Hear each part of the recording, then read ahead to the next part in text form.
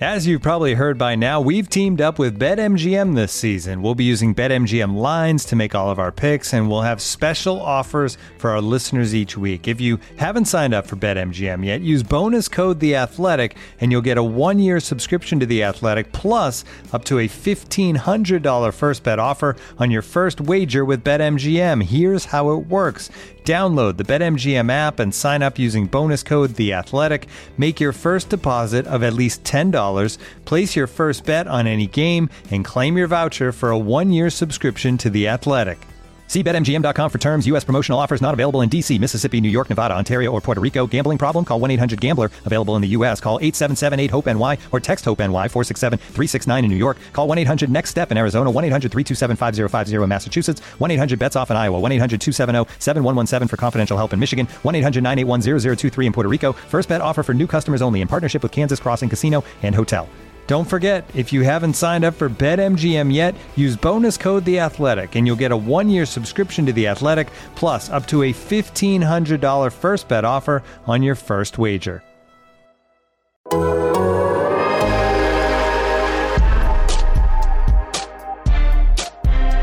We are live with the new Wizards After Dark, recording this one on Monday at 3:13 p.m. Eastern time, but we got 3 different people in 3 different time zones.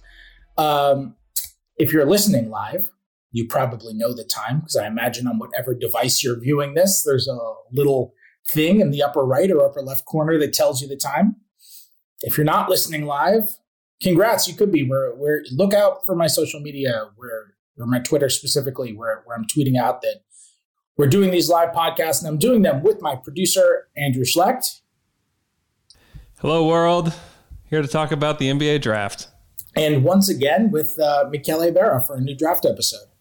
Hey, I mean, we are going to argue, I think. Again, this is how it is. So the last one we did, if you happen to be listening to this and you didn't hear the first one that we did, the 3 of us recorded a podcast talking about Devin Vassell versus Isaac Okoro.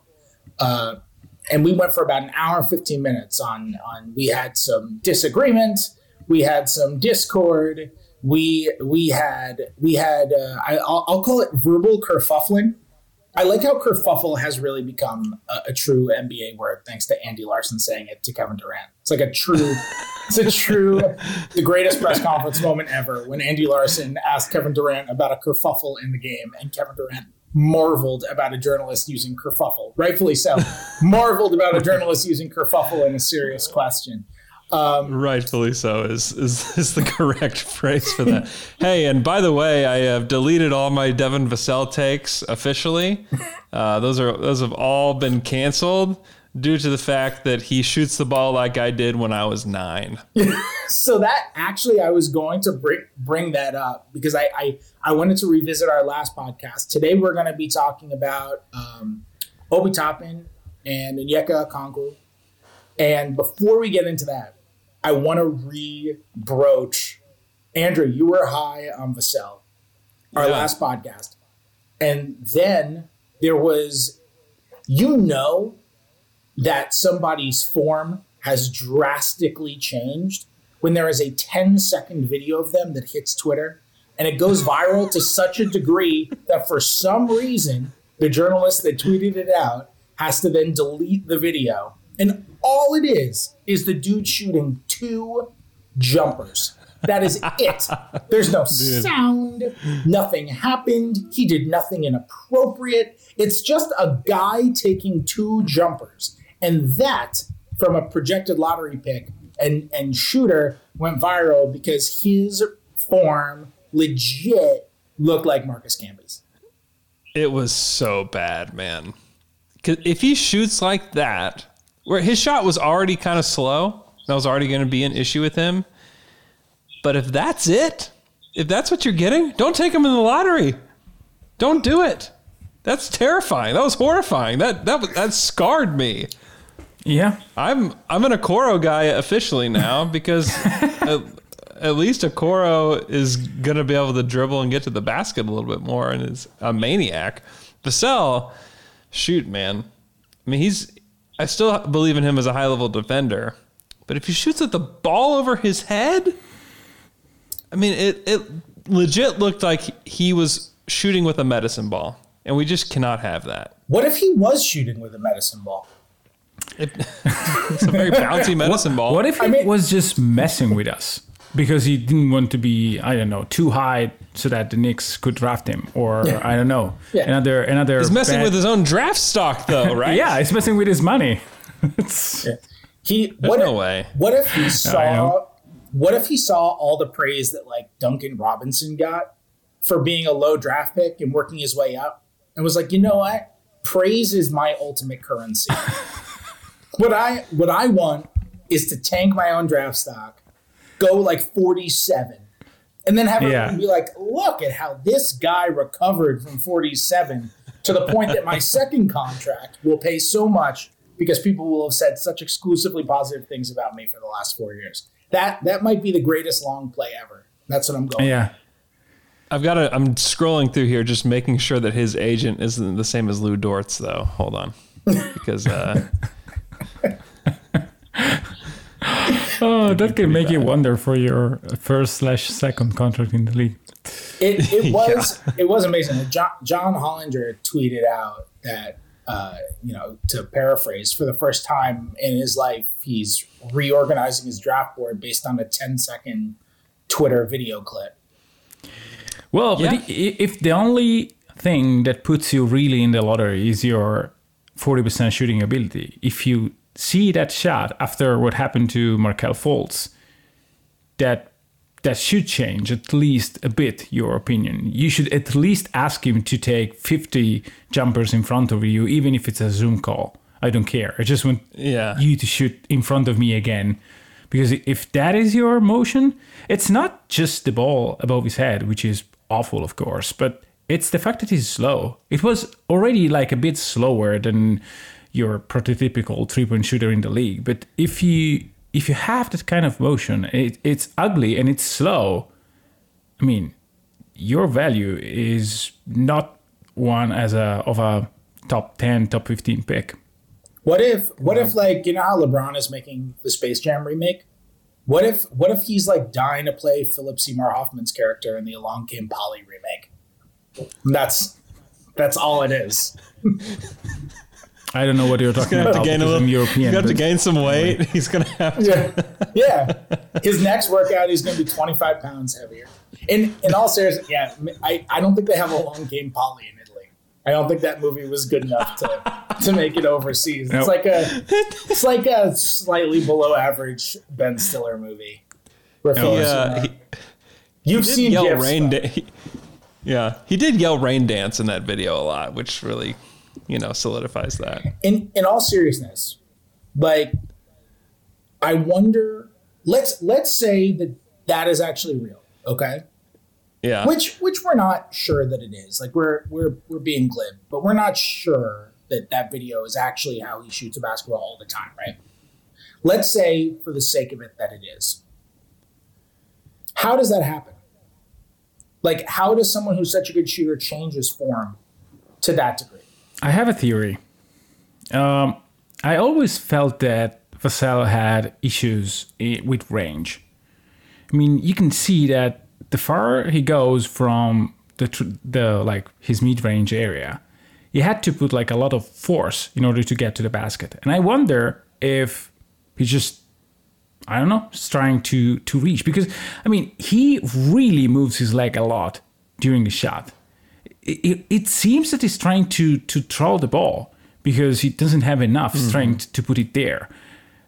It's the only explanation, because the putting the ball behind your head, basically, and like really pushing with your legs, it seems to me that it's just like a strength problem. Maybe, I don't know, if you train a little bit, maybe it goes away, but I'm not entirely sure.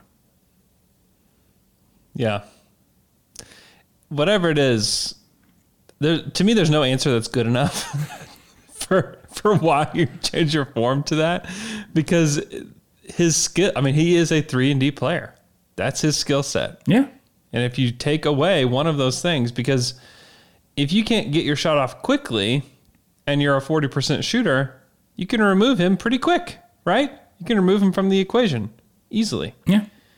So then he's not as useful. Maybe his only useful skill then is defense and then attracting a defender.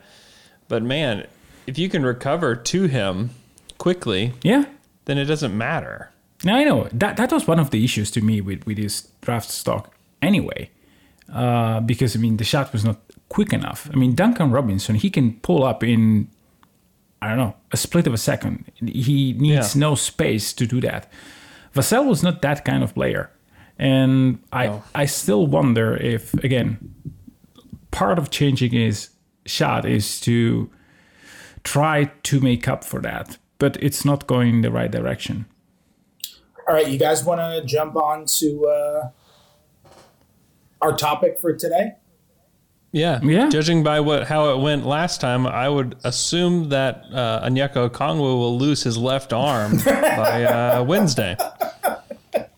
And let's start on Okongwu, because he is like the darling of Wizards Twitter. Like Wizards draft Twitter wants Okongwu for sure.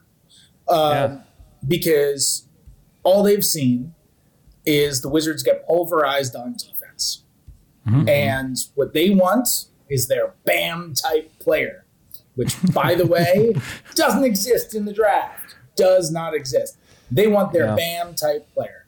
And Okongwu is the guy who's at least been billed as that. So, Michele, I just want to talk about defense because he's not that on offense. And Sam Vecini, as you can see with this graphic we have pulled up, actually has Okongwu going to the Wizards at 9. But Michele, let's talk defensively. Because I think if I had to choose between which one is more a BAM type player and where that comes from, it's really him defensively, where he's not quite the height of a center, but I do think he's got some versatility and he's athletic and he's got some foot speed. Where do you see him panning out defensively, like right off the bat? And then we can get into potential and that kind of stuff. But the Wizards need help right now defensively. As a rookie, and rookies are usually not good defensively. Mm-hmm. As a rookie, what do you see him being? Well, it depends a lot on how you want to use a center. Because if you want him to be your, making him defending in space right off the bat, you probably are going to have some issues. I think he will be a good enough rim protector from the beginning because he has length, he has timing, he has good feet speed, he can recover quite easily.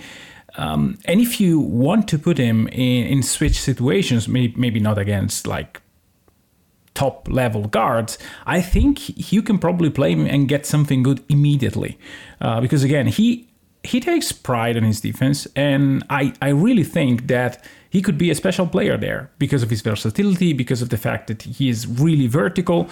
And so all these things, to me, speaks as a guy that can make an impact. Maybe not a big impact, but we are talking the Wizards here. So like the defense needs anything good, and he can be that.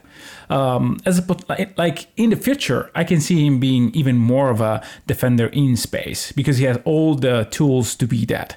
And so I really think that if you just focus for 1 second on that side of the ball, I think he's one of the best prospects in the top 10 of this draft. I mean, for sure, all the guards are not at that level defensively. I mean, LaMelo Ball, Edwards, Killian Hayes, Tyrese Haliburton, those are not really good defenders. He can be a special defender. Yeah, I agree with that, and that's why I like him so much. Is that the modern big man defender is one that is versatile because you got these bigger guys like even a Rudy Gobert, who's one of the best defenders in the NBA. If you get him to the playoffs, and you can really target him and target his foot speed, and he's not as effective. Okongwu is one of those guys that I think can be effective in any situation as a defender. That's why I really like him. And I also he just plays with such force on both ends of the court. And I just really like that. I like that in a player. He's really confident. He knows what he wants to do, especially as a defender. And so, I mean, to me, it's step one in improving the Wizards defense is getting a guy like Okongwu. And if you're looking for comps, obviously Bam is is just the most unfair person to try to compare a player to today. It was similar to Pascal Siakam after last year's playoffs. Everybody's looking for these type of players. Well, you can't just find a guy and just say, hey, they're going to be that. They're going to disappoint because you're talking about one of the up-and-coming players in the NBA. But, I mean, could he be like faster Taj Gibson, as a player? Like a little bit more versatile as a defender, Taj Gibson, that could maybe defend up to the 3, maybe depending on what, like in spots, defend a guard. Is that unfair? He could be a better rim protection than than well, Taj I was going to say he might be the center version of that. Mm-hmm. Yeah. With better foot speed. Like he might be the evolved version of Taj Gibson. Because I like that. Because if Taj Gibson came up today, he wouldn't have been a power forward. No. Like Taj Gibson, he either would have learned how to do some stuff off the dribble, learned how to shoot threes, or he just would have been kind of a slightly undersized center. And I think that is something there. Yeah, I mean, I hate when people say, could so-and-so evolve into Bam? Could so-and-so evolve into Siakam? Otherwise, if you can just evolve somebody into Bam, then Bam's not special. Then why do we talk about Bam as being so special? The reason we talk about Bam and those guys as being so special and such great players, and not just excellent players, but also excellent development prospects and improvement stories and all that stuff, is because those things don't happen often. That's why people are like, why don't you just replicate team building the same way as Miami? And the easy criticism to point out there is that, well, you can sign Jimmy Butler. But the other criticism to point out there is like, everyone wants to. Do you think the Kings wanted Nick Stauskas to stink? Like, the Kings drafted Nick Stauskas thinking he was going to be a good player. Yeah. Next Steph Curry. Or no, that was That was Trae Young. No. Buddy Hield. Oh, yeah. Buddy Hield was the next. Buddy Hield. Yep. But, like, you think these teams that fail in their development projects who, I mean, there are some teams, the Ernie Grunfeld Wizards were just giving away their second round because they just didn't care. And that's just, like, a whole other level of not caring about the development project process. But the vast majority of teams would like to hit on the number 11 pick. Of course. Yeah. This stuff is not replicable. The thing that I think is interesting with the Okongwu is because I see people who know more about the draft process than me and know more about him than me say, well, he's a 4 or 5. He's a 4 sometimes. He's maybe a 5 the majority of the time, but he can play the 4. Unless he's next to a really specific type of 5, I don't really see how he can play the 4. Like, I get it defensively, but the league is moving in a direction where, I mean, people talk about stretch 4s. That's an outdated term now. Yeah. You're not a modern 4 if you're a stretch 4 now. You're a modern 4 if you're a playmaking 4. And that's the direction the league is going in. We don't just have stretch 5s now. We have playmaking 5s. Yeah. The majority of players who step on the floor as a center, whether they are conventional centers or just playing center in the moment, the majority of players who step on the floor as a center nowadays are at least willing to take a 3 if they're open. The stretch 5 is not necessarily the modern 5 now. The playmaking 5, the playmaking 4 is the modern 4 and the modern 5. And that's going to continue to trend in that direction. We're going to continue to see more playmaking 4s. We're going to continue at points, players who maybe play the 3 now are going to more commonly play the 4. Like, we're going to see a player, like the Spurs started playing DeMar DeRozan at the 4, and he's a conventional 2. Like, we're going to start seeing that kind of stuff occur. Now, as the game continues to evolve, I think I could see why maybe Okongwu could play the 4 more now in 2021 or in 2020 than he could 5 years down the road. But 5 years down the road, as the game continues to develop, and we talk about playmaking 4s and 5s the same way I'm talking about stretch 4s and 5s right now, I don't know if Okongwu fits that role as a 4 well enough to be able to be out there with another 5, unless you have a very specific fitting 5 next to him. Like, Michele, you have a really great understanding for the evolution of the game. Wait, what am I missing that allows people to say, like, yeah, he could be a 4? Oh, I don't think so. I am on the same boat as you are, because as I am in the defensive side for Okongwu, I'm not that high offensively, and it gives me a pause because you can think of him as a 3-point shooter one day, probably just stand still. But I have a hard time seeing him as a playmaking 5. Even a playmaking 4 or 5, wherever you want to put him on the court. He's not a natural nor a gifted passer yet. Some player can evolve into one. So I'm not saying, because I can't, and no one can, that Okongwu will never be a good enough passer to play the 5 for a very, very good team. But as of today, there is no real indication that he could develop that skill in like a small amount of time. I was joking with Andrew, I think it was yesterday or I don't know, about Ibaka and the fact that at some point during his development in year 6 or 7, he was able to do one dribble and a pass in the corner. I mean, Okongwu maybe is a little bit above that level, but I mean, we always wonder, is Ibaka going to develop a passing game good enough to make him a playmaking 4/5? The answer is no to today. And Ibaka is a hard worker. He improved in so many other areas of the game, like catching the ball, shooting. He came in the US like not being able to hit jumpers, and he's like a 40% three-point shooter. So I don't know if Okongwu will ever be able to do enough to be a good playmaking 5 in the NBA. I mean, Ibaka would be a crazy good passer in other leagues, not in the NBA. The NBA is fast. You need to be extremely precise, and I don't know. I don't know if he has that vision. Yeah, I mean, it's clear he doesn't today, and whether he can develop that or not, it depends on the coaching staff. It depends on the system he's put in. It depends on who he's playing with, right? Yeah. And the Wizards, we talked about this a couple of weeks ago, that their offense has been really good. And so maybe there's like the space and the time for him to learn to do that with a team like the Wizards on the offensive end. Yeah.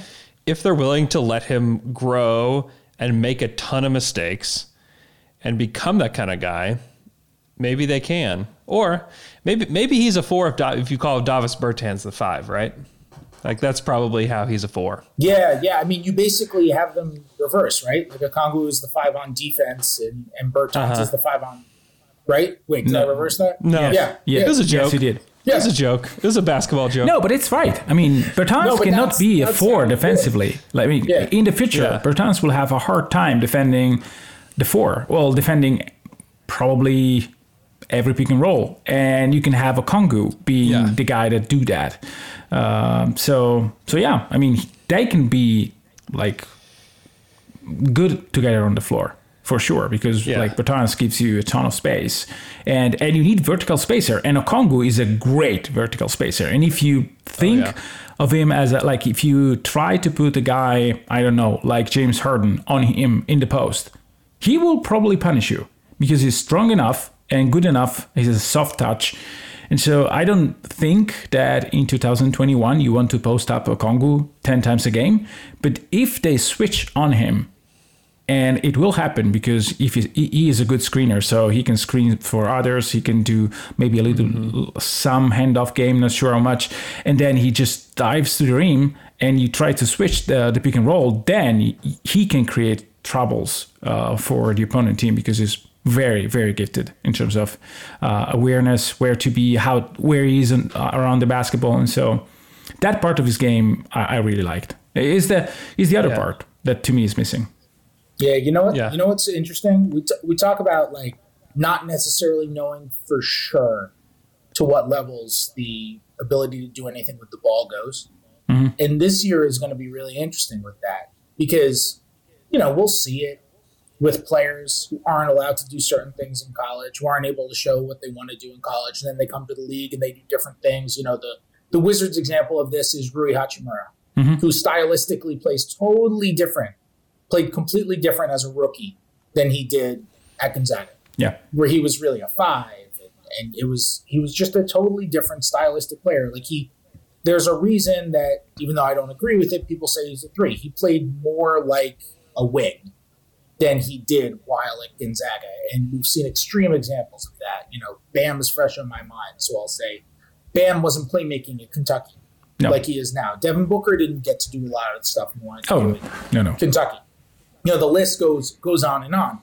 And there are a number of ways NBA players find out about guys' abilities to do stuff that we don't get to see them play in the 30 to 40 college games that they end up playing in. They have relationships with coaches who say, we've seen him do this. Scouts will get to watch practices. And they might get to see them do stuff in practice.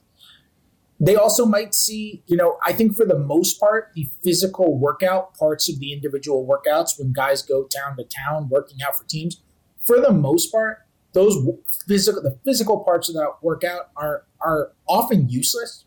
You see a guy shoot. Okay, so a good shooter comes in and shoots well during his workout. If he shoots really well, or you just because he shot the ball really well one time, you're like, oh, this guy's even better than we thought he was. No, you just think he shot the ball well. You want to get the guy, the reason it's worthwhile is you want to get the guy in your building, in your facility. You want to talk to him, see what makes him tick, see how he treats people. Get to know the person better. And for the most part, that's what those individual workouts are. But if they didn't get the opportunity to physically see it, one thing that can be good about the actual workouts is they can say, one of your assistant coaches told me that you're actually pretty good at this thing, which you didn't do in games, and we didn't get to see you do. Let's work on that a little bit. Show me how you do that. And you actually get an opportunity to do it. And sometimes these workouts aren't 1-on-0. Sometimes they're 3-on-3. And you can get a couple extra assistant coaches in there and get 5-on-5 action going. And you can see what's going on with these guys. And you don't get the greatest example. It's not the same thing as if you see them going up against the University of Arizona. But it's better than not being able to see it at all. And that's not something they have right now. Teams cannot do that. And so I've been saying all along, I think this year's draft and depending on what happens with college basketball season and next year's draft, maybe next year's draft as well, we could end up seeing more surprises like that. We might end up seeing someone who goes number 22 show up with a skill set that we had no idea that if we knew about would have boosted him into the lottery. And it's impossible to guess really who those guys are because the whole point of the premise is we don't know. But I think that's a really fascinating part of this draft where I think teams are over-relying on the film that they have because it's all they have. Yeah. But it's also making guys a lot more difficult to pinpoint in some other ways. And when we talk about Okongwu's offense, where it's he was able to do only certain things and stay within his lane. He could set screens, he could roll, and that was about it. And he was very good rim diver, by the way. Yeah. And he's a very good lob threat. And for what it's worth, whenever you talk about rim divers and lob threats in relation to the Wizards, John Wall has been begging for one of those for a really long time. Openly. Every time you ask John Wall, hey, what's this team need? He says, a rim diver. Doesn't care what Marcin Gortat thinks of it. He's just going to say it. We haven't had a rim diver ever. I don't care what Gortat thinks of that. And he still says it. He wants a rim diver. And Okongwu is that. Yeah. But I don't know for sure if there's nothing else he can do. I'm just saying this based on what I've seen. And for the most part, that's pretty much what the teams have seen too. Yeah. Can I add something really quick about what you said? As you probably may know, I'm a good friend with Ricardo Foyce, who is now an assistant coach with the Phoenix Suns. And I'm sure he won't mind me saying this, but we were scout. Well, I was helping him with Gonzaga stuff. And one day we were discussing Domas and I said, Rick, why he doesn't shoot threes? And he told me, well, first of all, we like him do all the other stuff, because he's a great offensive rebounder and he's shooting 73% at the rim. So in order for him to be like as efficient, he should be like a 40+% 3-point shooter. And he's not that. And so we don't care about his development all that much. I mean, he will try that in practice. We will have shooting session. He would do other stuff, but on court, I need him to be a 72% post-up player.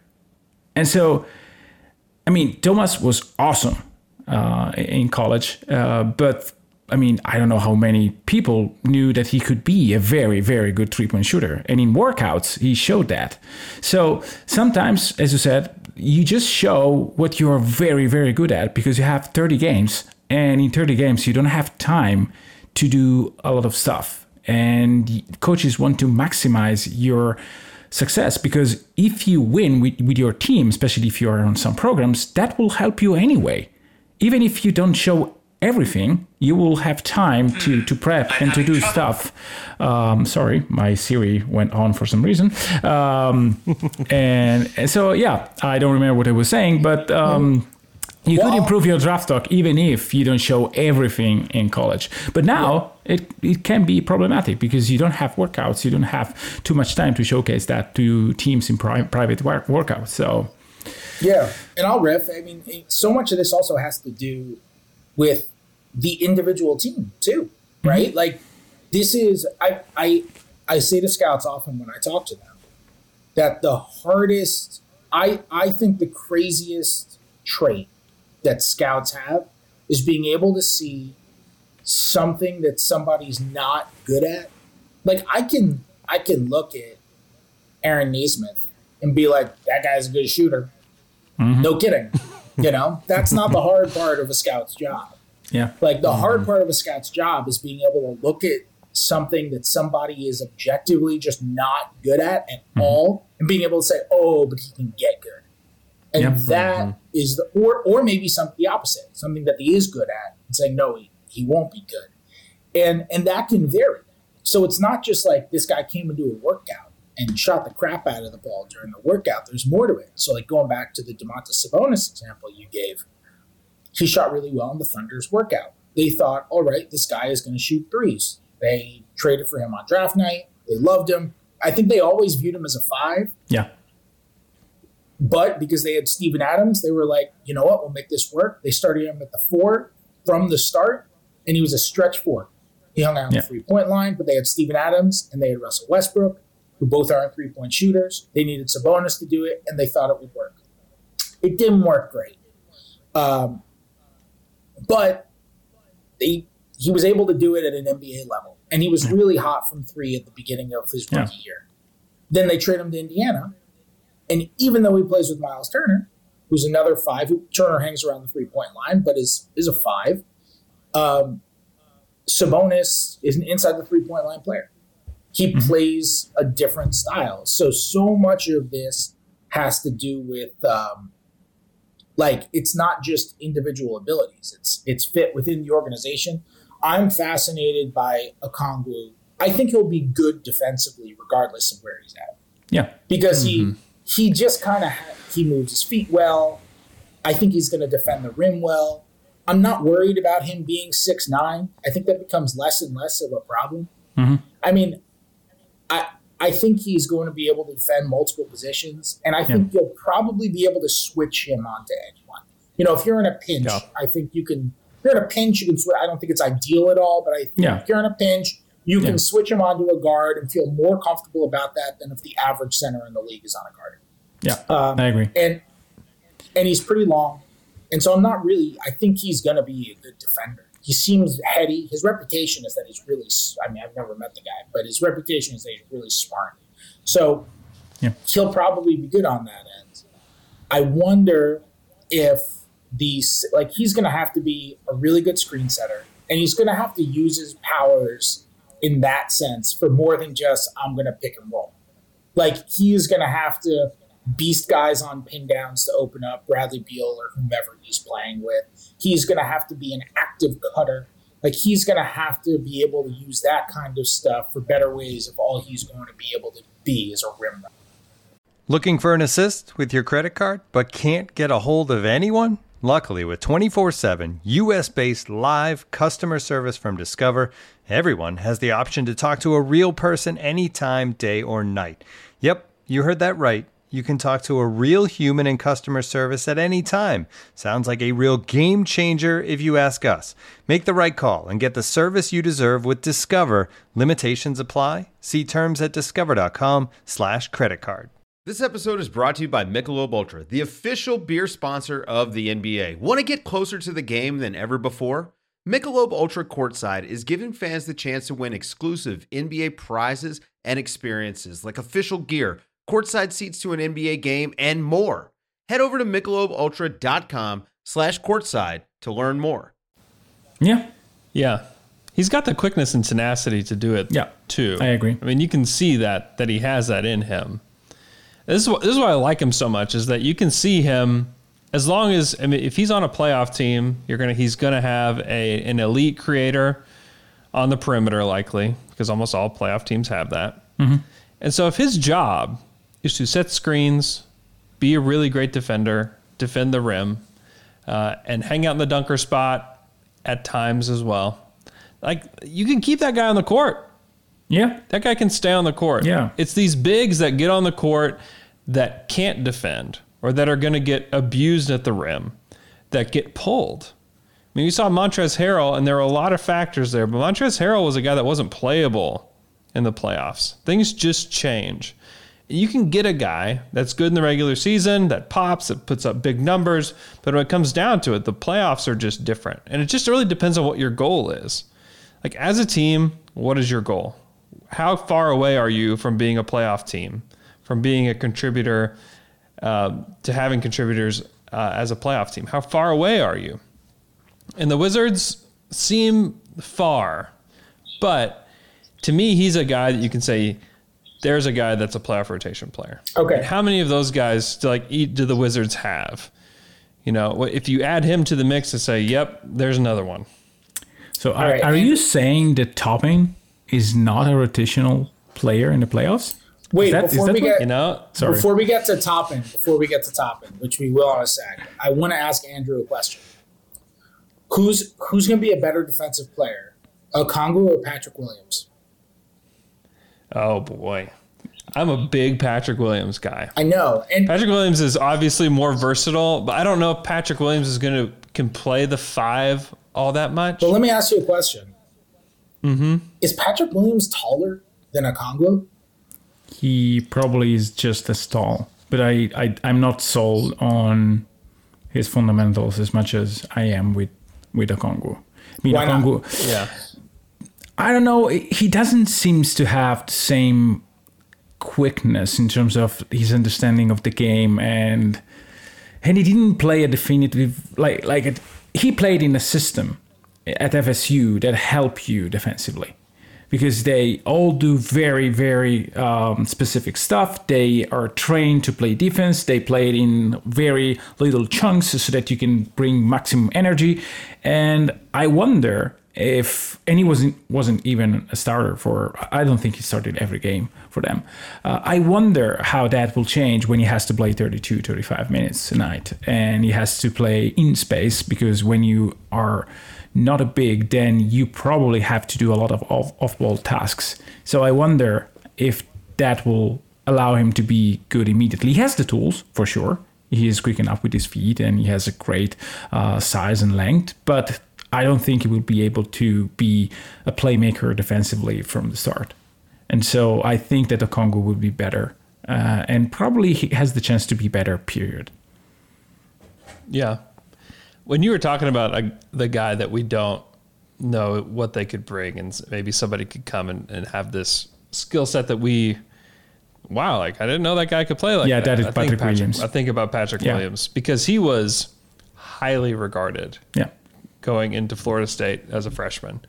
He was thought to be a top 10 guy in the draft, and he has slowly kind of risen there through, I don't know how. I don't know how anybody's rising through anything. Everybody's just looking at tape, I guess. I don't know. But he's one of those guys that is more than likely going to be a 3-4. Mm-hmm. And there is some like level of like untapped potential there. Yeah. Because he's very, very young. Yeah. And he is physically already seems like he's there and ready to play in the NBA. And there's just something about that. These like 18-year-old guys that are 6'8", 7-foot wingspan, 225 pounds. They're just like, oh, okay, well, let's see what this guy's got. And Patrick Williams should be, I mean, I think the Wizards should consider him as high as 9. Mm-hmm. I like Okongwu better today, but Patrick Williams could be one of those guys that you're like, how did he slide so far in the draft? Look what he can do. So to me, they're not really similar players. No. Because I don't think that you're going to want to put Patrick Williams at the 5 because he just projects more as a wing. But yeah, it's situational probably. In a league that's looking for wings. Yeah, I mean Daryl Morey. That's why I would consider him as Daryl Morey is potentially drafting him and teaching him how to, hit corner threes consistently and play the 5. I'm not concerned about the shooting. True. There's got some like. I don't know if there's tall PJ Tucker in there or if there's Stanley Johnson in there. Mm-hmm. I haven't seen Stanley Johnson in him, to be honest. Yeah. I can see a guy that is not productive. He can be a guy that you draft him and you say, wow, he will turn into 10-point a game player because that is what he does. He can hit a very smooth off the dribble jumper that makes you wonder like, wow, he will be able to take threes off the dribble. But he's like, you have so few data points that in a draft like that, you can say, well, I don't know, but if I have to take a swing, I take a swing on a guy that if he pans out, he can be an extremely good player. If he doesn't, well, he'd probably be useful anyway off the bench to some degree because he has the size and he seems like a good kid. So we probably can like find a role for him. It will not be a wasted pick. It's not Jaden McDaniels where you try to swing and you get a player that is out of the league in 2 years. But I don't know. I mean, it's very hard. I think that the reason why he is raising in draft boards is more because of the idea of him, of what he can be, of what of the flashes that he showed, more so than the player that he will be today in the NBA. Yeah. Like, well, in December in the NBA or January or February. I don't know. He did shoot 83%. Yeah. I mean, I'm not concerned about the shooting. The shooting, to me, is not an issue. He has a very, very soft touch on jumpers. So I think if you ask me, will he be like a 50 plus 36 plus 80? Yeah. My issue is, will he be a guy that takes 20 shots a game? Will he be a guy... And it's not even necessary to draft him at like 11, 12. It's like you can get a role player there and it's fine. I mean, I don't have in front of me the odds of drafting a superstar a role player at 12, but I think that is the likeliest outcome. And so like a starter, maybe if you tell me, is he likely a guy that can play the same role that Covington did in his career? Yeah, that is probably in the, I don't know, there's a good percentage that he has a career like that. Starts off the bench, then becomes a starter, then becomes a starter for a very good team. And then maybe, I don't know, what else? What's the bigger need for the Wizards, Fred? They've said they're just going to take the best player available. Mm-hmm. I mean, I think the need, if you're talking about do they need someone who can defend on the wing or need someone who can defend down low, the need is whoever can do whichever one better. Like they need someone who can defend on the wing and they need somebody who can defend down low. And whoever is going to do it better. I mean, it's a little bit, I still think rim defense can make the biggest difference for you. But rim defense isn't just blocking and altering shots at the rim. Rim defense can be preventing anybody from getting to the rim to begin with. Exactly. So perimeter defense is part of rim defense, and they just did such a bad job this year stopping the ball at the point of attack, preventing it from getting to the middle of the floor. There were so many times where guys got to the middle of the floor with an advantage, and I don't care how good your defense is. if somebody is already in the middle of the floor with an advantage, like, you are going to be bad at defense. The best defenders in the league put in that position will be bad at defense compared to the rest of the league. So I think whichever guy ends up being better is kind of where it's at. Thomas Bryant is a very good offensive player, but if he is going to defend the way that he has the first 2 years, like, he might be able to start, don't get me wrong, but I don't know if starting with this group is the greatest fit, because nobody else is defending either. And maybe the Wizards' destiny is just to play a ton of 130 to 127 games. But if you want to actually build the best possible team, it's probably not the best way to do it. So I wouldn't say necessarily like they need a starting 3 and they need a 5 who can block and alter shots. And I think it's pretty similar. And whoever they can get for the best value, or whoever they can get who can make the most impact at either of those, is really where it's going to be. You guys want to talk about Toppin now? Michele loves him. All right. Let's not push too much on this. Michele Okay, and Obi no. Toppin got engaged this weekend, and they are to be married. Yeah. All right. Yeah. He shot 70% on twos this year. Yeah. That is Pretty sick. Yeah. That is so he had a 68% career effective field goal percentage in his 2 years at Dayton. That, for those of you who aren't as into advanced stats, that is out freaking rageous. Yeah. Yeah. The dude just scores from everywhere. Yeah. So I don't know if Toppin is an ideal candidate to the Wizards. I don't think he will be there at 9. Maybe I'm wrong. But I see in him a guy with a lot of potential to be a very, very good scorer in the league and a very good leader in the league and probably an above average passer for his position and a decent shot blocker.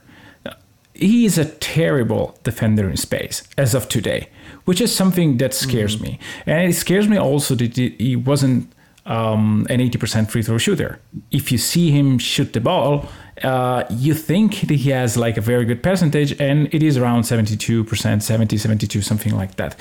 So those are the things that scares me a lot. But I think that when you analyze player, you have to think about their career and what they did in college. And in college, he was the leader of a team that was 29-2. This is important. I mean, winning is not the only thing, but if your team with you at the top performs like that, you are doing something good, something very good. And this is important in the league. So I know that he has deficiencies on the defensive side. I know that you will probably not trust him to anchor your defense, but you can get defenders for cheap. And this guy can change an offense because he can play him at the 5 and he can shot threes from the corners, from everywhere. And sorry about that. I have all the issues tonight. You've got alarms. Yeah, Siri. I think I heard a photo go off just now. Yeah, because I was trying to stop the alarm and I accidentally took a picture of the screen. Sorry, terrible podcasting. So, Toppin. I mean, and he jumps off the gym. Like this guy, you want a rim diver? This is the rim diver. Like he can really catch anything. Like John Wall is a great passer and this guy is a great catcher. I know that he's 22, but he's like a late bloomer. I mean, there are guys in their 20, when they are 21, 22 that got drafted and then evolve anyway. I don't think we have seen the Obi Toppin finished product as of yet. And even if it's finished, like this guy is incredible in terms of his offense. Yeah. I like him a lot. I actually think that I would pick him to be Rookie of the Year from this class. Mm-hmm.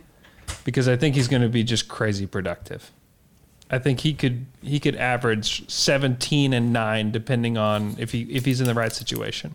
I mean, that's not crazy. My issue with him, and the question that I have about him is he a star?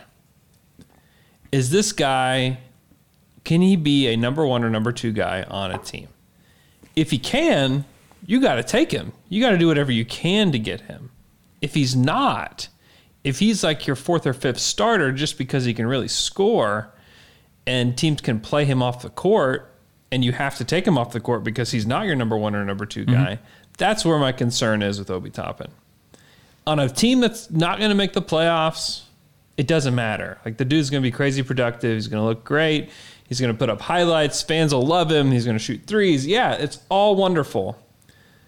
But if you're in the conference finals in a game 7, is he going to get played off the court because he's not one of your top 2 guys and all he can do is score, but they're going to target him every time on defense? Quick question. Stars, it doesn't matter. You know who he sounds Stars, like? it doesn't matter. Andrew, you know who he sounds like? He Who? sounds like a Washington Wizard.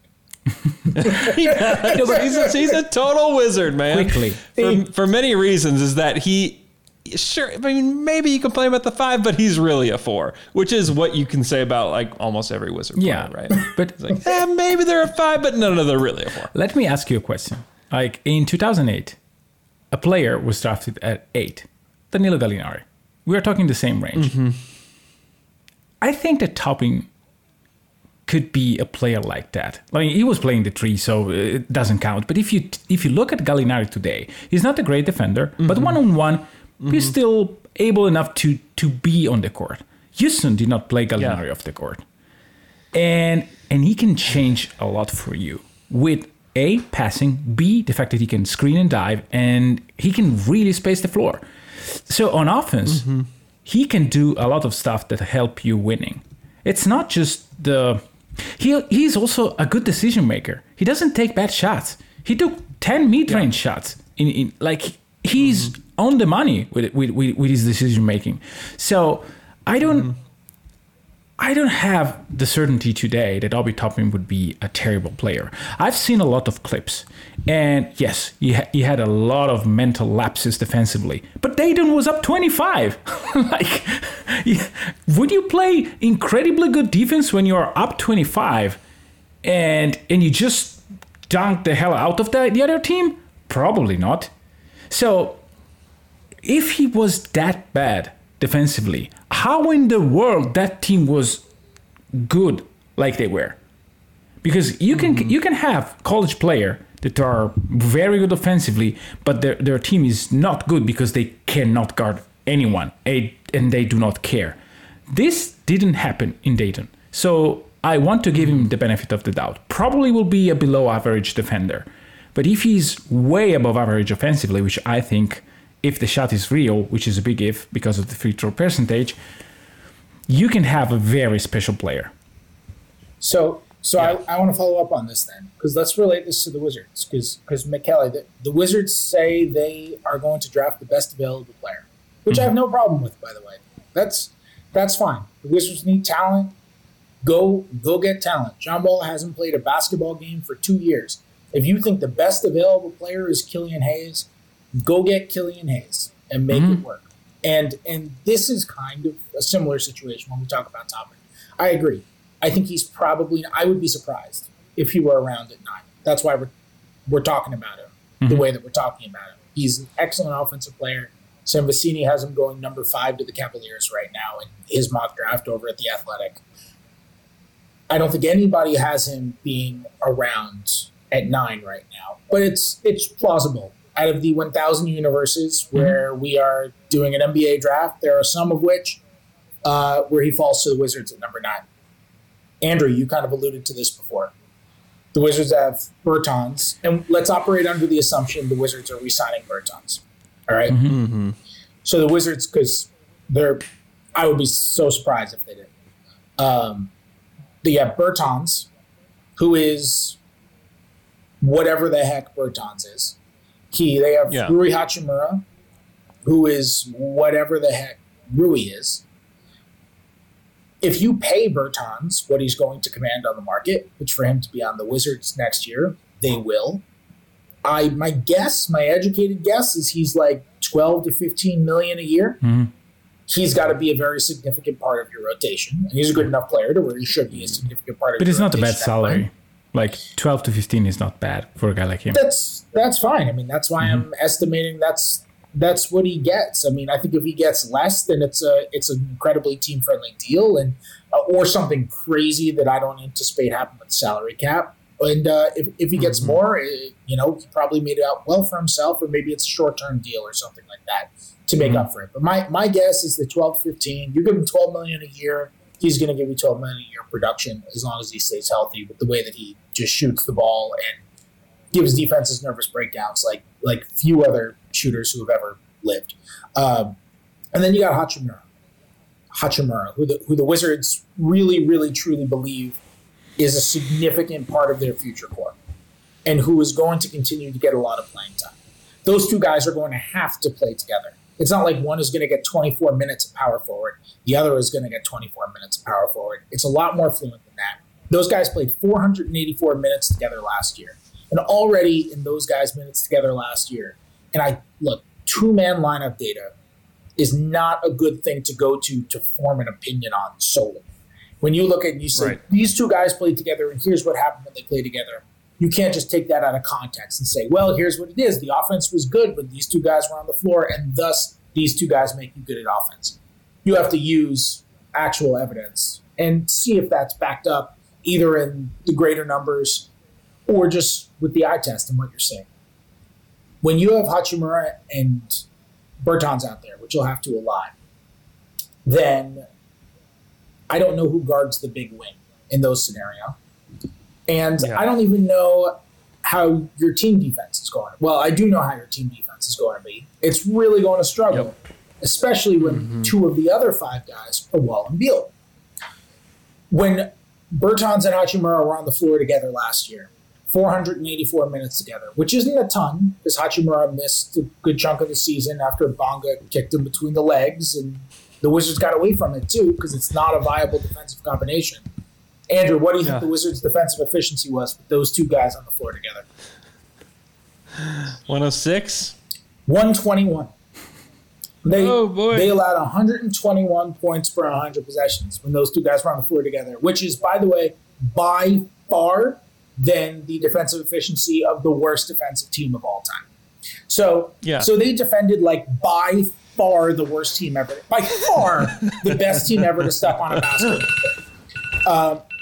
I am not saying that the Wizards will be worse defensively, but those two guys are. That Kelly is turning off his alarm. Yes. I'm not saying that. Kelly is worse at turning off his alarm for sure. I am. But okay, now we did. But what I am saying is that handicaps your defense. Now let's bring it back to overtime.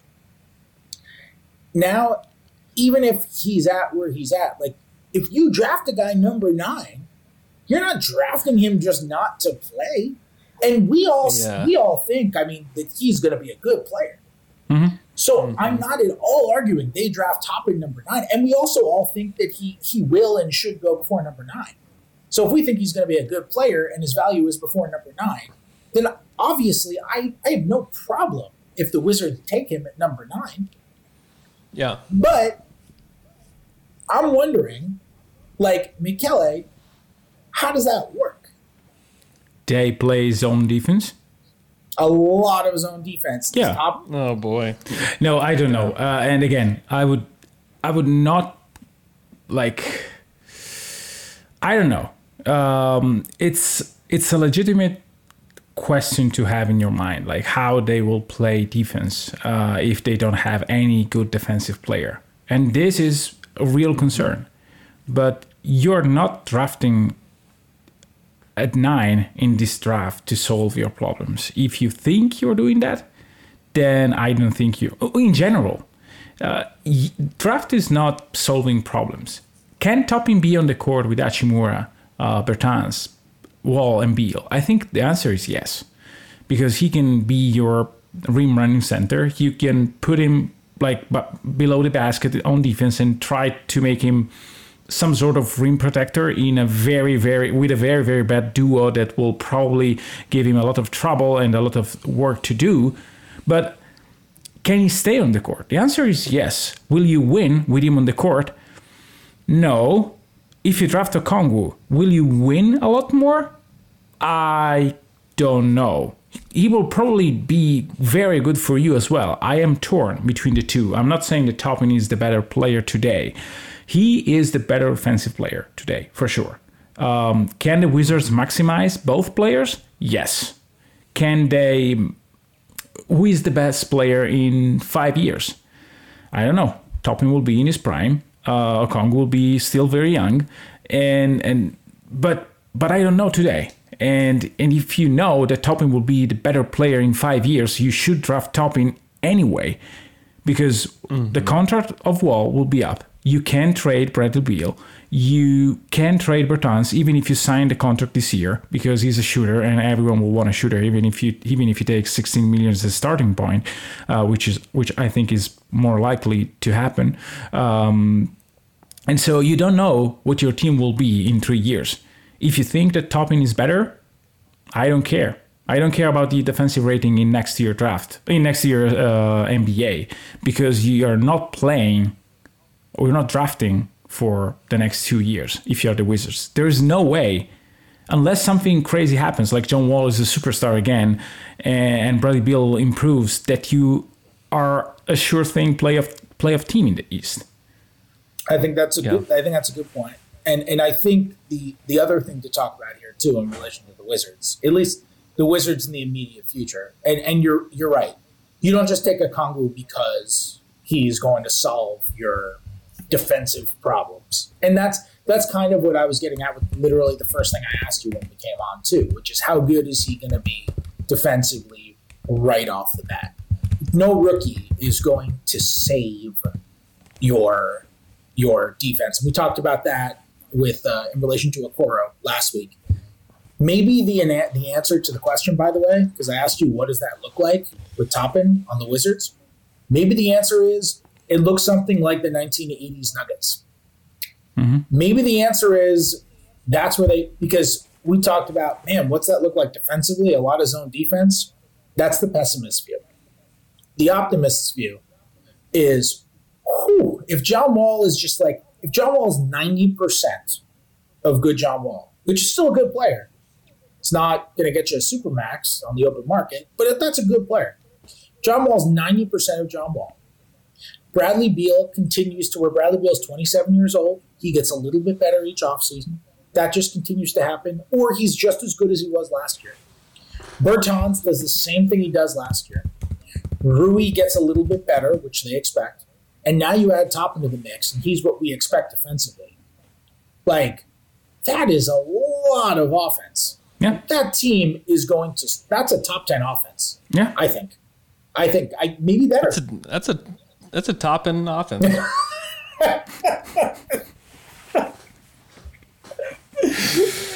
Maybe better. So I think that's the other side of it too, where that team could just kill teams offensively. Yeah. Last question I have about these two guys. Do you prefer a guy that has a pretty solid neck like a Okongwu, or a guy that has no neck like Obi Toppin? Where are we at? With long necks are useless. This is the only take that matters. You know what? Okay. That's true. Height is useless because head does nothing. Like your neck is nothing. Your forehead does nothing to contest the shot. It's useless. NBA players should be measured up to their shoulders. Yeah. Obi Toppin, when the good Lord made him, he just stuck his head just right on his shoulders. It's true. A normal size neck would be better, but between long neck and no neck is the deal. Less opportunity for neck problems. You know, no one has he's really 6. No one has back of the head. He's like 6'11".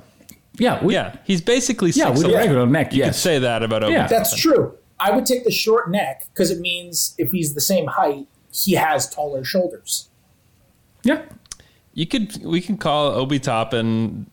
He's a 7-footer. Let's just say it. He's a 7-footer. You're such a hater. All right. I am definitely a hater. This is the perfect opportunity to wrap up. If you just listen to this out of nowhere, you're not a subscriber to Wizards After Dark, you can subscribe to the podcast wherever you regularly listen to podcasts. If you want to help out, you can head to iTunes and leave a 5-star review. You can write a review if you're feeling really good about it and you want to help out the pod too. That's bigger for us than you might realize.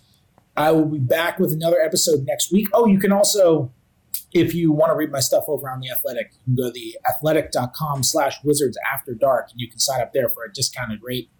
I'll be back with a new episode next week. I imagine I'll force these guys back for another draft pod at some point. But I'll be back with a new one next week. I'll talk to you guys then.